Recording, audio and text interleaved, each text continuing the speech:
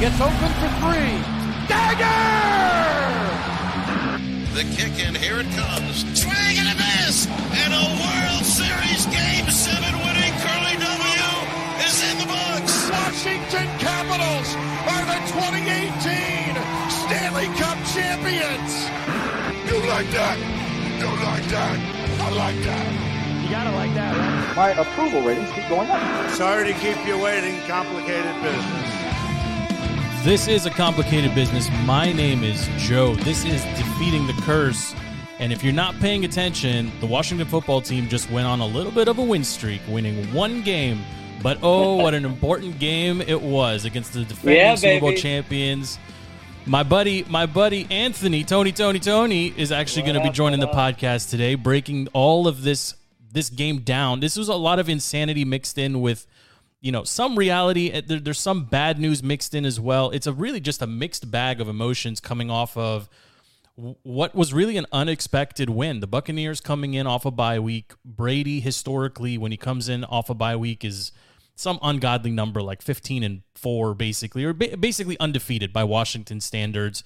And then you add to that he lost in very embarrassing fashion going into the bye week against the New Orleans Saints in New Orleans. Add on top of that Washington really hasn't looked like a football team in several weeks, but losing to, pick your poison. Just they didn't look very good going into their bye week either.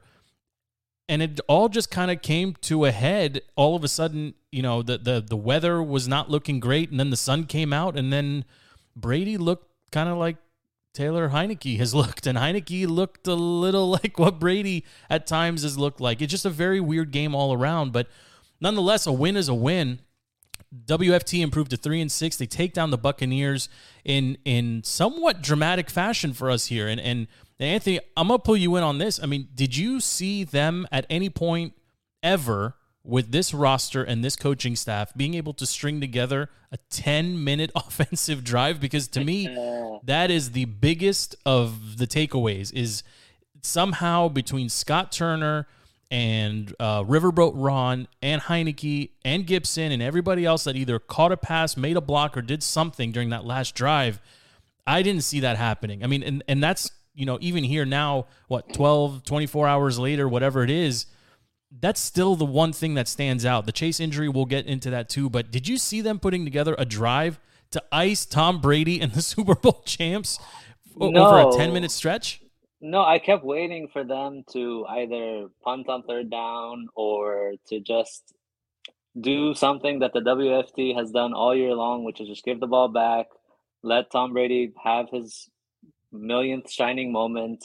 And it just kept going and going, first down after first down, letting Heineke take control of the game, letting him throw, running it down, a pretty good run defense, and just holding the ball for longer than I can ever remember a WFT drive lasting. So I'm shocked. I'm excited. I'm shocked again. And what a drive! What a game! What a defensive effort yesterday, even without Chase for most of the game. And this is what Ron Rivera does. He goes 1-7, 2-6, 2-7. In the first half, and then turns it on in the second half. And some teams are second half adjustments game to game. Ron Rivera, second half adjustments season to because he doesn't make any adjustments in game at all. That concept is totally lost on him. But but you're right. They didn't beat up on the Atlanta Falcons here, right? They really took. They took care of business against a. Let's not call the Bucs like us. They're not a super team by any stretch, right? They're loaded with talent, and they were missing some key pieces. But the story to me, if you're a Bucs fan and you're looking at this game, Brady did not look like Brady.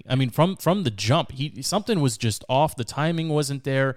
You can call both. Both interceptions were kind of fluky in nature, and they just kind of broke Washington's way. But even if you take those off, very pedestrian game from Tom Brady. Very average. 10 to 15 range type performance. And he's coming into the game. I don't know if you saw this stat. This was crazy, and I had to verify it a couple times. He was leading the league. Tom Brady was leading the league in touchdowns and passing yards, even with the bye week. And for him to come in against the defense that was so porous and only basically amount to 220 yards, I think, was his final line, 2 picks and 2 touchdowns. I mean, if you told me that the Bucs were only going to score 19 points against Washington in Washington, I still would have taken them to win the game. I didn't see Washington putting up 29. No, and somebody finally made him look 44, and the way to do that with Brady is to pressure him up the middle. And I'm so thankful for Jonathan Allen. I'm so thankful for Daron Payne. Even without Chase, without Montez, when you can go up the middle and when you can get pressure in his face, it really throws him off. And yeah, he threw 2 picks, but he could have thrown a lot more. And why Tom Brady is Tom Brady is that he just throws it at the feet of receivers instead of taking chances. So I've never seen a defensive line dominate without getting any sacks, but that's what it felt like all game long. They kept getting in his face. He kept throwing it in the dirt. He kept throwing it out of bounds. And the defense just picked up the slack. And, last few weeks before the bye week, if you told me that the Bucs scored 19, I would have probably said they would have still won because Heineke's been putting up, 10, 11, 12, 13 points the last 4 weeks. But the offense really stepped up. It took 34 carries to get 95 yards or whatever it was, but every yard was hard fought. Every block was made. And they looked competent doing it, and I think that's been missing at times as well. Like Gibson padded his stats again in the Buffalo game, right? He had that long run. He had some nice plays here and there. Same with J.D. McKissic, but they were committed to running the ball yesterday, right? And there's a difference. Like those hard fought, to your point, they looked like a team that was going to try to grind the game down to a halt and just control time of possession, and they definitely did. The defense, really, there's a lot of players that deserve game balls. I mean, Kendall Fuller played his best game since returning to the team. He did, yeah. He played a complete game. I think he was good for 3 tackles and 3 assists as well. Willie Jackson still, very pedestrian in my opinion, but you got the pick. And the big thing for me, was that instead of just playing a passive zone, he actually attacked the guy that came into his zone. Whereas before he just passed somebody off. Now, or at least during the Tampa game, he was communicating. He was saying, I got him until this point, and then he'd look back and he'd see kind of pass it off. And that's how a zone defense is supposed to work. You're supposed to pass off the guy, but you don't just let him catch in front of you and then tackle. At least, you're make right. a play on the ball. And Del Rio actually talked about that post game as well, and he said that they're not playing the semantics game with where Collins is or what they're going to call him. But I mean, Landon had this 2 games in a row where he's played better, right? And he hasn't been susceptible to that deep threat that he's just being picked. I mean, in the first 4 or 5 weeks of the season, everybody from Daniel Jones to Herbert, everybody was just waiting for that ISO coverage or that deep pick route, basically, and just lob it over Landon Collins' head. They haven't given him that opportunity, and they went out and reacquired Kendall Fuller, and obviously this offseason they grabbed Jackson. These are both man coverage guys, right? Like throughout the majority of their career, they played man coverage. Yeah. So I mean, it's why just bring like them if you're going to play zone? I don't know, exactly. but now that they're here, I want to see more of what they're doing. And again, one player who his name wasn't called a lot yesterday on the defensive side of the ball, but deserves some credit, and we've killed him on this pod from time to time, is Jamin Davis. I mean, he actually led the team in tackles yesterday. He played a healthy amount of snaps. I think he was in on 72% of snaps. He had 5 tackles to lead the team. Holcomb had 4 in that second position, basically. Everybody else, Jonathan Allen was everywhere. He felt like, and again, you said it, they pressured Brady up the middle, like in his face constantly. And even though, Allen, I think he had 1 tackle and Daron had 2 assists basically. And I don't think no one touched him, but that's how you get to Brady, right? And obviously there was some lucky breaks as well. But Jamin Davis deserves credit too. I mean, he was on the field, healthy, and played well. I don't know if he played like a mid-first rounder well, but he played well. Yeah, and it takes so long for linebackers to develop that I think he'll get there eventually. And when you're not looking for him to be Luke Kuechly from even week 9 of his first year, but you're looking for these strides. And I think, this past game against Tampa, the one before it against Denver, You could see that he's making some strides. He's reading the plays well. He's filling the gaps that he's supposed to fill. And that's the development that you're supposed to see from, a defensive player who's coached by two stud linebackers in their day. So I'm excited for him. And actually, it's funny. I know we're going to get to the Chase injury, but let's dive in right now. I think part of what excites me, as much as I'm upset that he's out, part of what excites me about Chase being out is the fact that actually now they can disguise coverages, they can disguise blitzes. They're not just saying go win with 4. They're actually saying, okay, you're not going to know who's coming from where.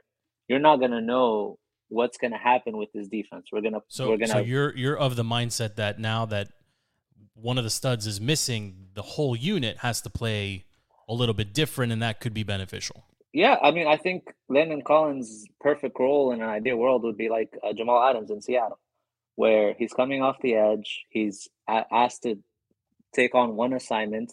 If the running back has the ball, you go get the running back. If the quarterback keeps the ball, you go get the quarterback. And I think if we can put him in these situations where he's coming off the edge, he's coming up the middle, you're putting Payne, Ioannidis, and Allen together, even in some unfamiliar looks for the offensive line.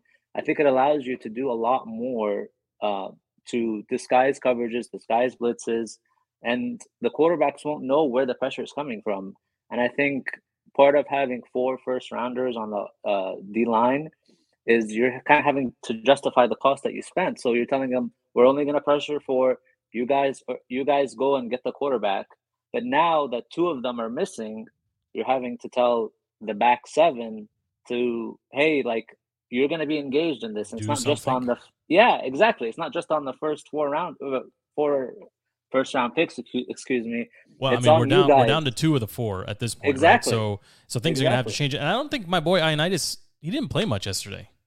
I don't think I heard his number called.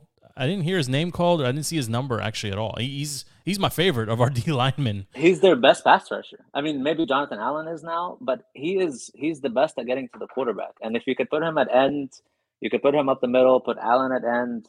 Do a lot with Cameron Curl like he did last year and blitzing and coming off the edge.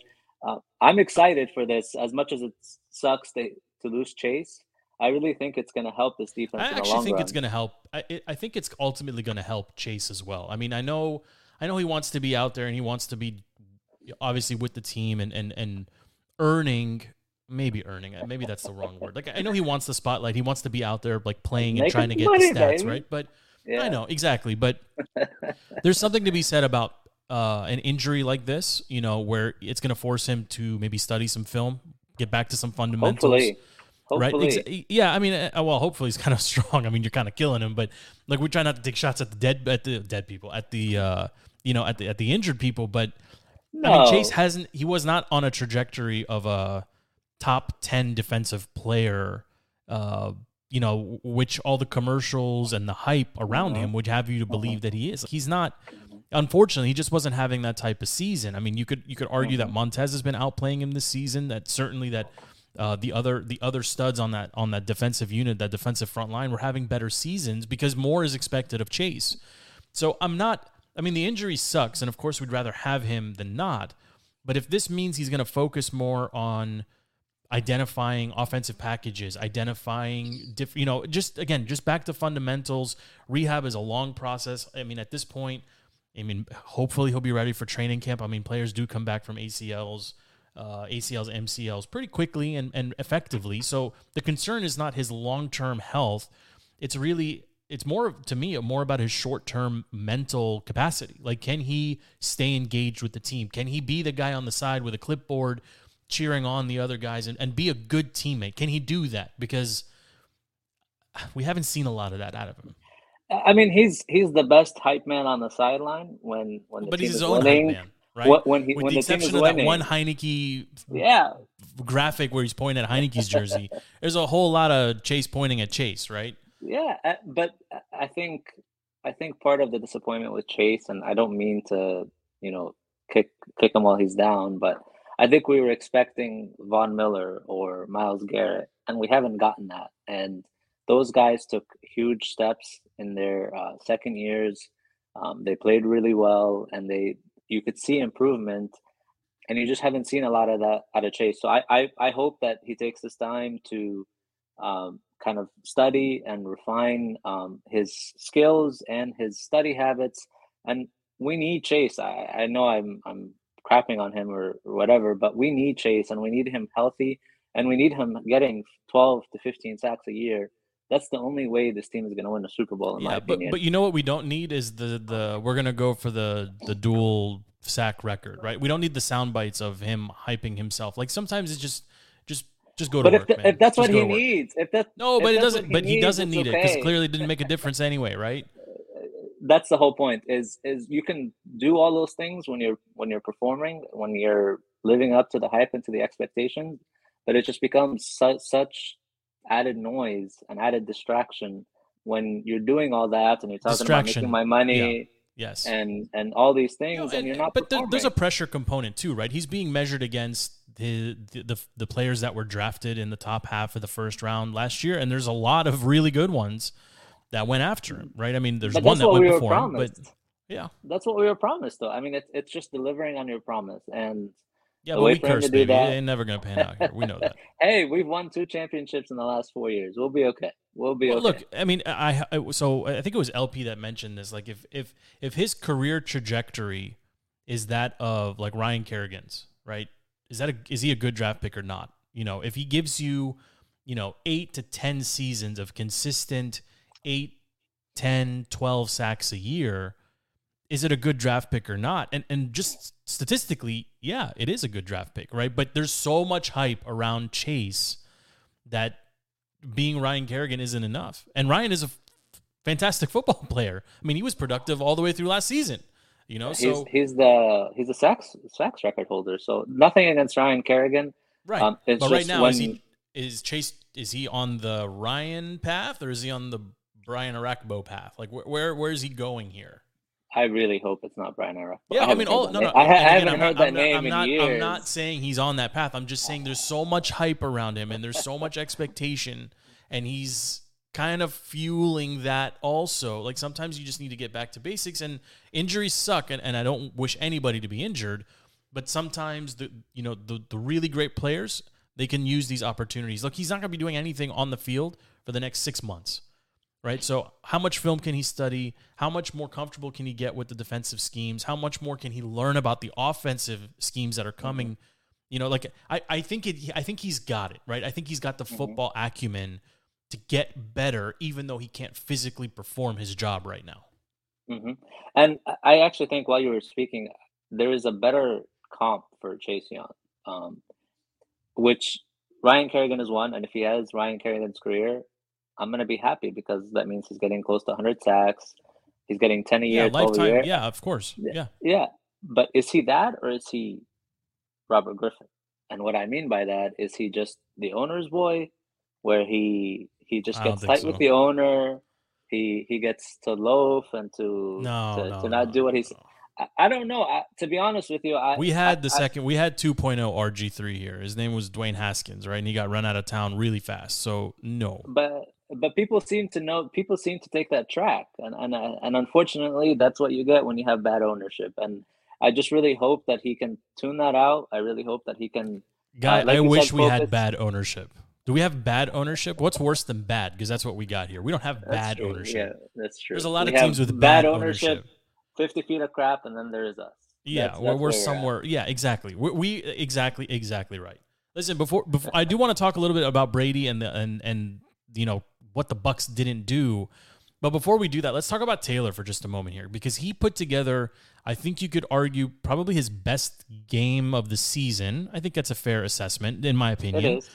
And probably his second best game as a football team member, only second to the playoff performance. Can he play Tampa every game? Exactly. And I was just about to say that. Like, he's pulling a Daniel Jones, right? When DJ and the Giants come to – anytime DJ gets to play against the Washington football team, he looks like a Hall of Famer. And then against everybody else, he just looks poopy, right? And Taylor, I don't know what it is. Like, there's a lot that we can critique, and I've said a lot of it in past episodes of the show. I think it's been chronicled very well.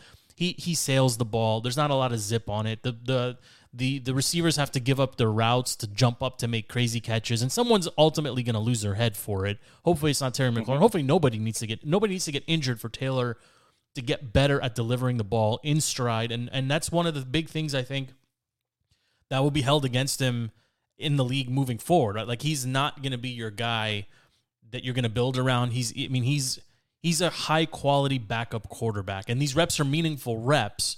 Right, but I'm still of the mindset that if Fitzpatrick is healthy and ready to go, you've got to play Ryan. Like, you've got to play Fitzpatrick because he's a better quarterback. He's out for the year. He's done. I think that was the key to it all, is that Heinicke was trying, or has been trying so hard to prove he's a QB1. And QB1s, what do they do, or what are they expected to do? They're expected to be Tom Brady. Sit back in the pocket, take the defense apart. But he sails a lot of passes. Yeah, he never misses low. Everything is high. No, everything is high. It's more about just the mindset of, I can't play my game. I have to play QB1's game. I have to play Brady's game.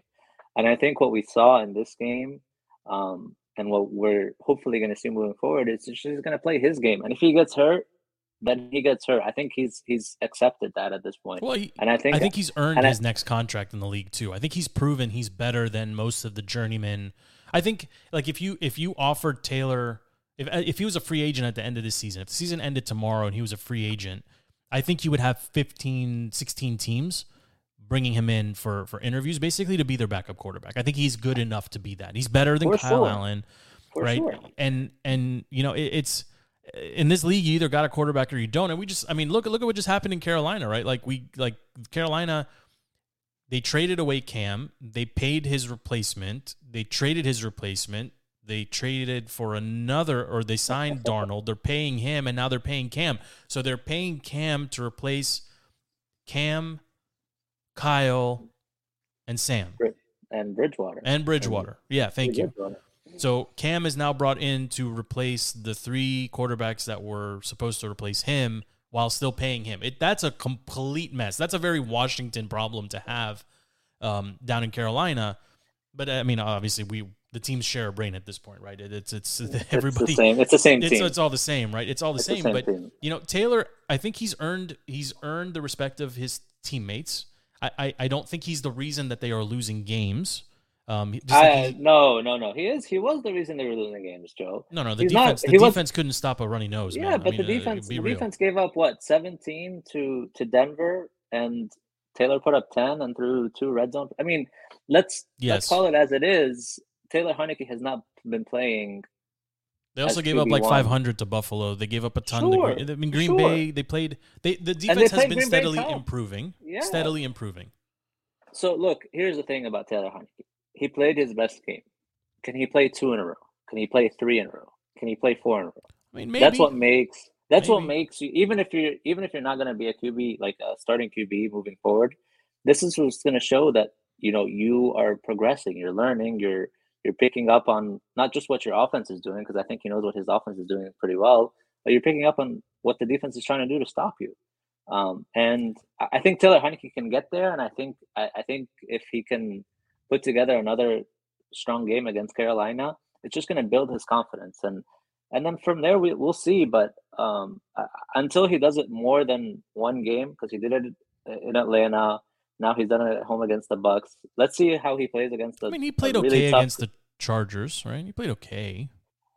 Well, yeah, he came in relief, and again, that's the excitement that he brings. He thought he was just coming in for a half so he could beat Taylor Heinicke, the energizer, the guy that just runs around and makes crazy plays.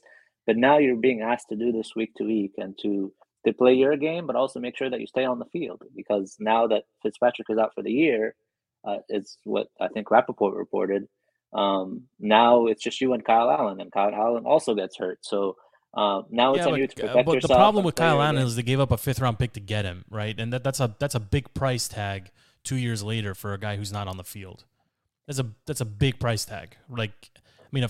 That's like Mitch Trubisky, right? And there was a whole big debate here, and I don't want to hash that out again. But if Trubisky was available for a 5th, you got to bring him in. He's worth a 5th. Yeah, I think Ron and Scott Turner wanted to come and have some stability and continuity, so that's why they went and got Kyle Allen. I don't think it was a bad move.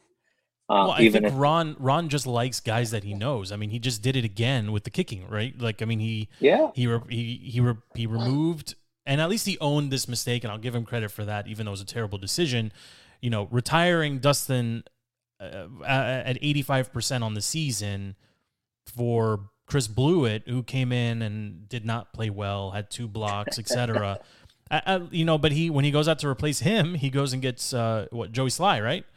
Who's actually a Virginia product. He went to North Stafford High School. He went to Virginia Tech. So, like, we kind of know him, right? But he also was another Carolina retread. I mean, Ron's just got this it's just terrible optics. Maybe I'm the only one that feels that way, but like, I don't think Ron was brought to town to reconstruct the Carolina Panthers. Like, who gives a 2 craps about the Carolina Panthers? Why are the front office, the trainer, the players? I mean, the only person he's gone out of his way not to bring here is Cam Newton, right? That's the only player that was available that he could have signed several times. He could have traded for him. He could have signed him as a free agent and didn't do it. And, you know, it makes a game that maybe no one outside of our 2 markets would have cared about, being DC and Carolina. Makes them care just a little bit. It's always interesting when these teams get together, by the way, because for the longest time until the Panthers existed, you know, Carolina was it was Washington football. It was Redskins country, right? It was Redskins country, yeah. Right? And now it still is, actually. It is. Yeah. There'll be a lot of red there. But between the Titans and the Panthers, I mean, the football team has lost a big, you know, geographic section of its fan base. But regardless, someone will care about, like, the national media will care a little bit more about Cam versus Ron.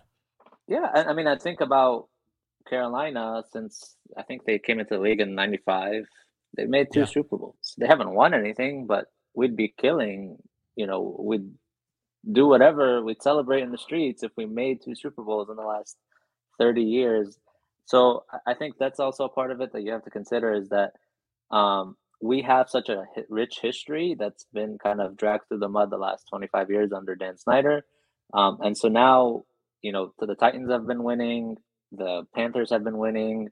And so, you know, what incentive is there for you to root for this team when they've basically just sucked for the last 30 years? And then on top of it, now you're recreating Carolina North. Why? Like, Ron Rivera brought in... What was so... You're right. It's one thing if you're like Green Bay, right, who didn't even want to do that themselves.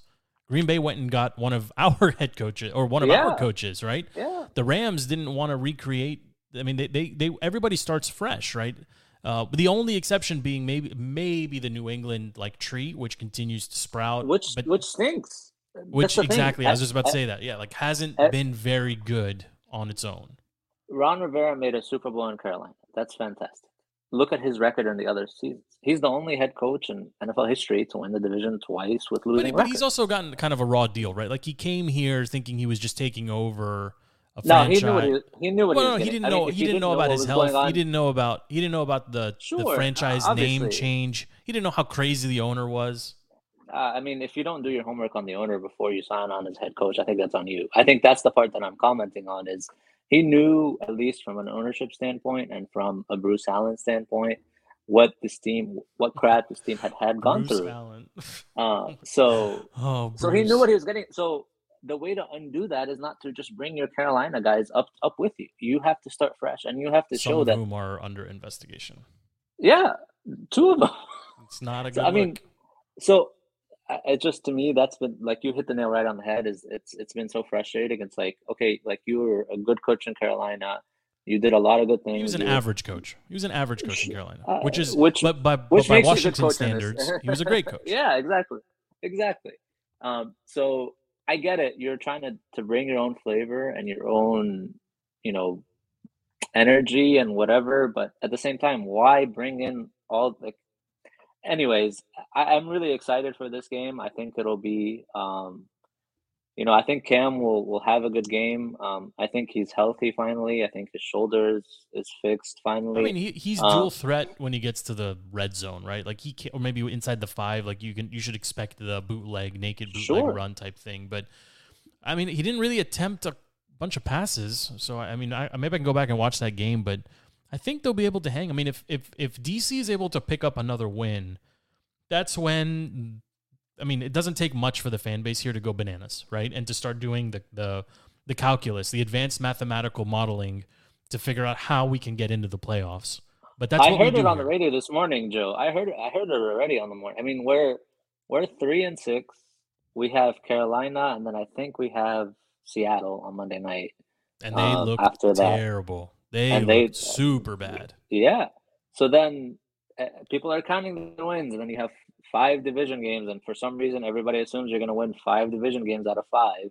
And now you're getting what? Well, don't do it. No. Let's not go down the road of. No. I'm saying this is what people were doing. Oh, I know. I'm on Twitter too. I see it. I see all the craziness. I know. It's craziness. I know. It doesn't take much. This team is 3-6, and I honestly I want them to play well. It's better to root for a winning team, but is it better long term for them? No, nobody cares about long term. We are the best. We are the best fan base of the worst team. Like, it doesn't take much to excite this fan base. It doesn't take much. No.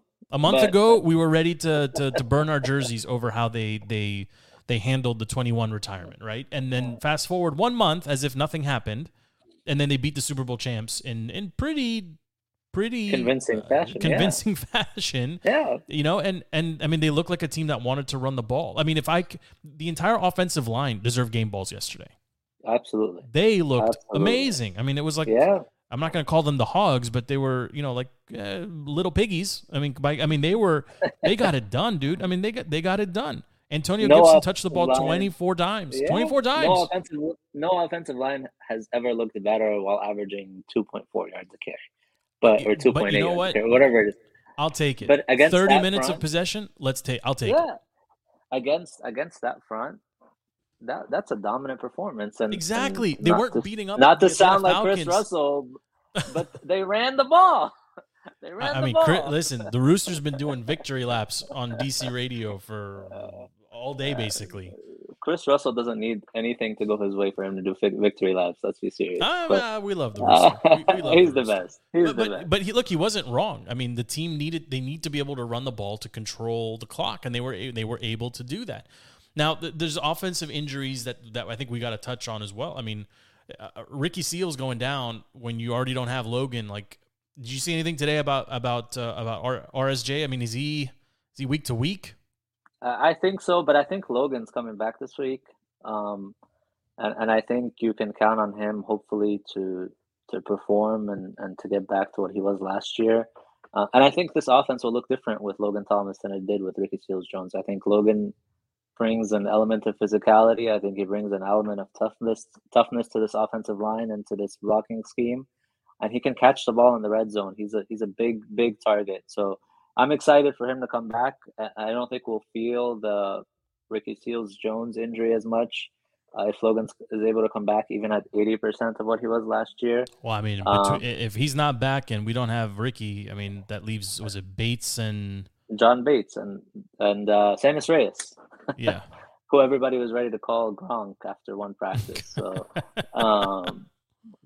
again, you're right. We're the best fans. We get hyped. We are the best fans of the worst team. I actually, that's not a bad way to put it. But for 1 week, we can at least take a victory lap. Well, yeah, and people were killing me on Twitter for being excited. I didn't make any proclamations on Twitter. I didn't say they were going to the Super Bowl. I just said can we not enjoy that the Super Bowl champs came to town and this team outplayed them in all facets of the game and made a first ballot Hall of Fame best of all time GOAT status quarterback look extremely pedestrian, look extremely average. Yep. There's a lot to be very excited about there. Yes, the record still stinks, and they'll be lucky to win half of the games that they have remaining. But leave all of that aside for 1 day. Can we just not be fans and enjoy the fact that we got to pick on Brady, and that our backup quarterback who wasn't supposed to be on the team last year, who played great against the Bucs last year, did it again this year? Like there's some stuff to be, I think. They're not building blocks. I think the defense continues to improve, and that's the only real building block here. Taylor didn't do anything differently on Sunday than he hasn't done in weeks past. Same with McLaurin. I mean, this guy McLaurin, we talked about this before too. He's quarterback proof, right? You put anybody out there, you and me can go out there, sling the ball around him. He's going to catch it, but he's going to get injured if every ball is high and behind him. Yeah, I love Terry. I wish the whole team was 22 guys like Terry McLaurin. That guy is Would you trade him for DK Metcalf? No, I would not trade him for a single wide receiver in this entire league. Yeah, I don't think I would either. There was a big debate today too. No, like legitimately speaking, I would not trade him for a single wide receiver in this entire league because I think he's the whole package. He's not just a great receiver. He is. He's not just a great route runner. He is. He's not just a great run block guy. He is. He's also like a great teammate. And you saw when they were struggling, I would listen to him with Grant and Danny, and he'd always be talking about like, yeah, we're building, we're improving. Taylor's doing the best job that he can. Like, we're so excited about what the defense is doing. And all these things that, like, any other wide receiver would be like, why aren't you getting me the ball? Like, yeah, I need exactly. the ball. He's the opposite of OBJ, right? He's literally the opposite. Yeah. And he's healthy. I wish. And he can run. I just wish I don't know what I wish. I wish we had, like, 2 or 3 more guys like him in the receiving room. You can win with these. AGG was supposed to be like that, kind of like that. Harmon, once upon a time, was supposed to be kind of like that. DeAndre Carter is an interesting, like, he's not very big, right? No. But he seems to be able to catch, though, which is an important attribute for a receiver. Yeah, I mean, he's playing the role that Curtis Samuel was supposed to be playing. Did they shut him down for the season too? Not yet, but I think they will. But I wonder if Carolina would take him back. No, we only take Carolina guys, Joe. Yeah, it's one way. Carolina guys don't take our retreads. It's just one way. Well, look, it was a good all around win, 29-19. I mean, it's again, you can't. It's probably the best win that they're gonna get, unless they blow somebody out in the divisional round. Unless the Cowboys come to DC and lose by like 50. This is probably going to be their most impressive win of the season. I don't. That's not a hot take. I just think it is. I mean, no one had them winning this game, and they did it again in very convincing fashion. Later this week we'll preview and we'll talk a little bit more about the upcoming game against Panthers, and then how they can win that game. It's not unwinnable. I think if they were going to get one of 2 coming out of the bye, no one had them beating the Bucs. Mm-hmm. The fact that they got it, if they can string 2 together here, playoffs aside, it's just good for the team and for the fan base to have 2 wins in a row. And again, something to hold on to. Something to hold on to. It's something. I mean, it's something. At 4-6 is probably where somewhere between 4 and 6, 5 and 5 is. We would have all taken that at the beginning of the season, knowing the strength of schedule, the opponents that were coming that we would have to face. Like 4 and 6 isn't. I mean, is it that far off from where you had them? I mean, did you have them beating Bills or beating the Packers? I expected them to take maybe 1 or 2 more games, and maybe the Chargers. It's not, again, yeah, the Chargers, the Saints. It's not so much about what they could have or couldn't have won. It's just how bad this defense looked, and we were all promised. Yeah. Just mighty defense, and this, we're gonna like kill every quarterback. Every quarterback is gonna get injured against us. Well, I think that ship has sailed, right? But I mean, look, if halfway through the season they're 1.5, 2 games behind where we thought they would be, I think most fans would take that. I mean, and I would say honestly, like this may sound a little hot takey, but I think the hot seat would have gotten warm for Ron if he lost this week and lost. Oh, I don't think that's a hot. Carolina. I think I'm with you. That's not a hot take at all. I think that's fact. So I think to him getting that pressure off, now he can smile. Although when he's taking questions to the media, I don't think Dan could actually remove him, given Ron is like central to the name change effort now, right? And he's already stepped in it with the 21 stuff. Same with Jay Wright. Like you're talking about normal owners, Joe. This is not a normal owner. This is not. You can't even say anything that can or can't do. He's just terrible. Like let's call it what it is here. He sucks. Yeah, he's not normal. Was it him or his wife? Who's in charge? Who's in charge? Who do we point the finger at? It's Dumb and Dumber, if you ask me. Well, look, I mean, the Bucs have their hands full too. I mean, they're 6-3 now. That whole division doesn't make any sense, to be honest.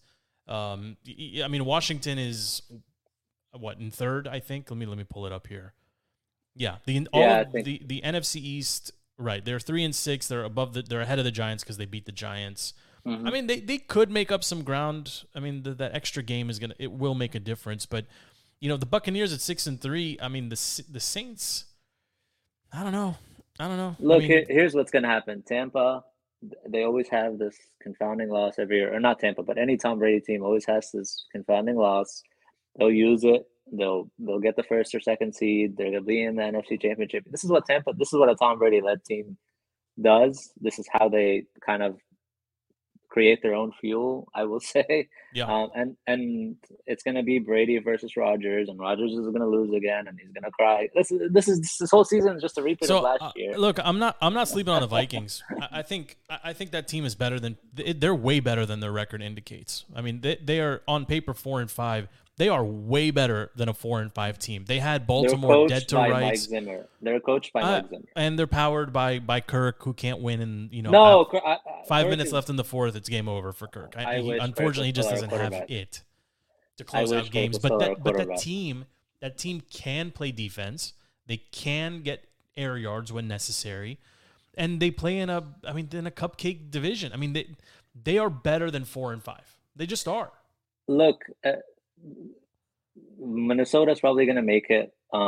They should, and they'll be fine. My point is, they're better than They're better than the Eagles. It's a wash with the Rams. I mean, the Rams are better, but they're better than the Bears, the Lions, the Saints, the Panthers, the Falcons, the Seahawks, the 49ers. They're better than all those teams. Just because you're the last man standing doesn't mean you're any good, though. And I think when it comes to the playoffs, it's going to be Rodgers and Brady. And maybe Stafford if Von Miller makes a difference. And those are the teams that are going to matter in the playoffs. So, at the end of the day, with this team specifically, with Washington, what we're looking for is progress and building blocks. Don't punt on the season. No, it's not even punting on the season. In reality, I'd rather them not make the playoffs because I think it'd be fool's gold. I think like last making year. I think making the playoffs last year gave us or gave the fan base or gave whomever. Ron is 100% responsible for this, but he likes to script blame for some reason. We expected more, and I think having a healthy step forward doesn't mean making the playoffs again. It just means the development, the progress. It means now we found our backup. Let's go get our number one quarterback.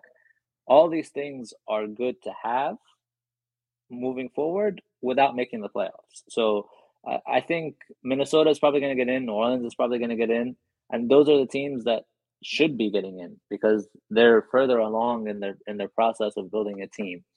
But if we can get there in 2 or 3 years or even a year or two, depending on how or when Chase comes back, I think we're in a better position than those teams. And we're in a better position salary cap-wise. We're in a better position roster-wise. Well, they're going to have to start paying some of these defensive number one quarterback.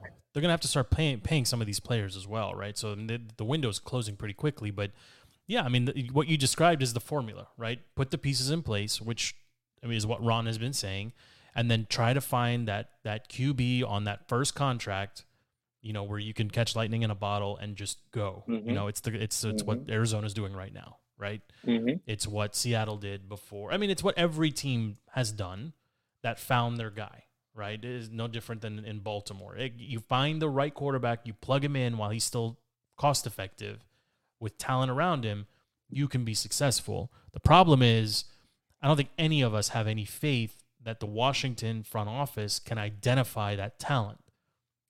To be fair, Herbert is that guy from last year, and they could have had him, and they didn't, right? Yeah, and you got to figure Herbert. if would they have taken Burrow at 2 if somehow by some miracle he fell, right? If yeah, absolutely. Well, I mean, I know it's a rhetorical question because who knows? No, but you would hope that they would have, right? I honestly think they should have taken Tua at 2. But that's a different discussion. That's a different discussion.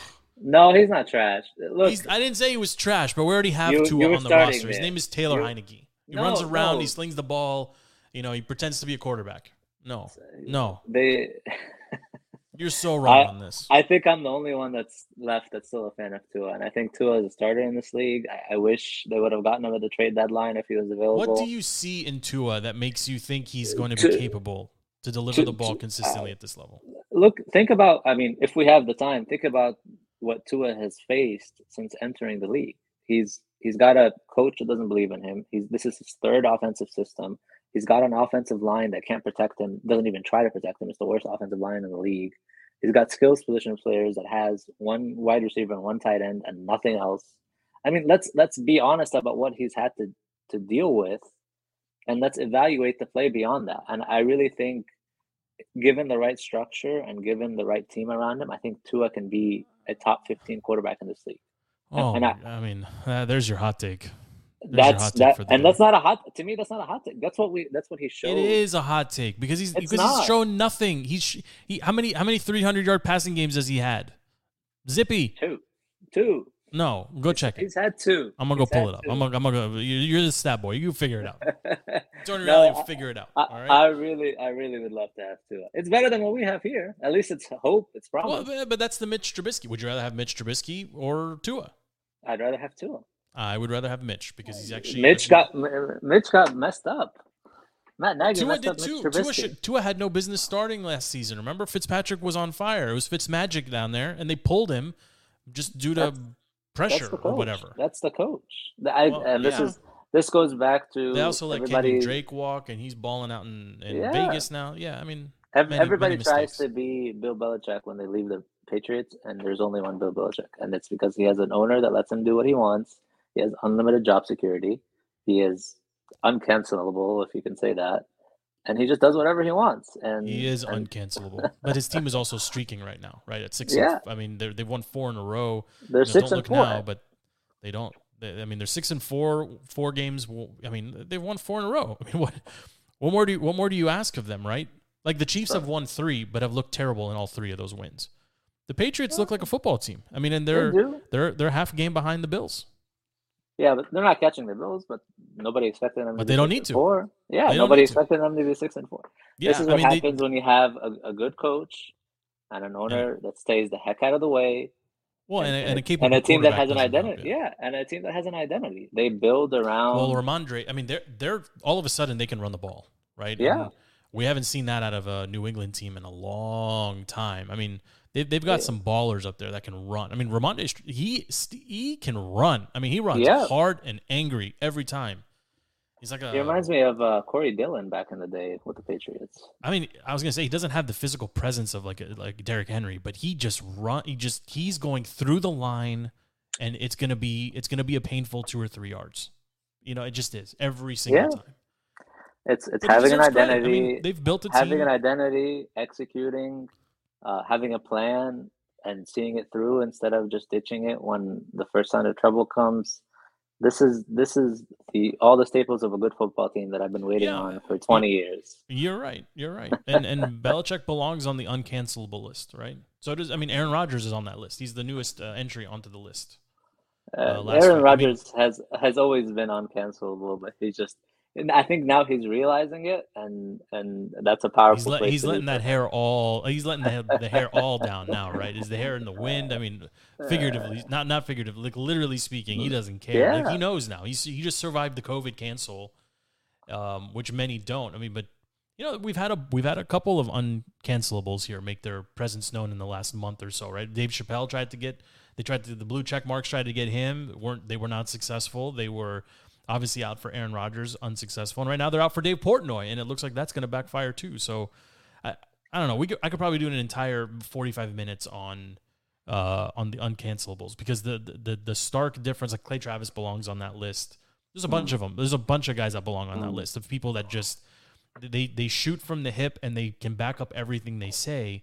And I give Aaron Rodgers credit. I mean, he owned it, you know, and he basically I think his soundbite was perfect. He said the right's going to champion me and the left is going to try to cancel me, and I don't care about either. You know, politics is a sham. And then he kept his mouth shut, eventually apologized, and now it's back to football, back to winning, and nobody will care.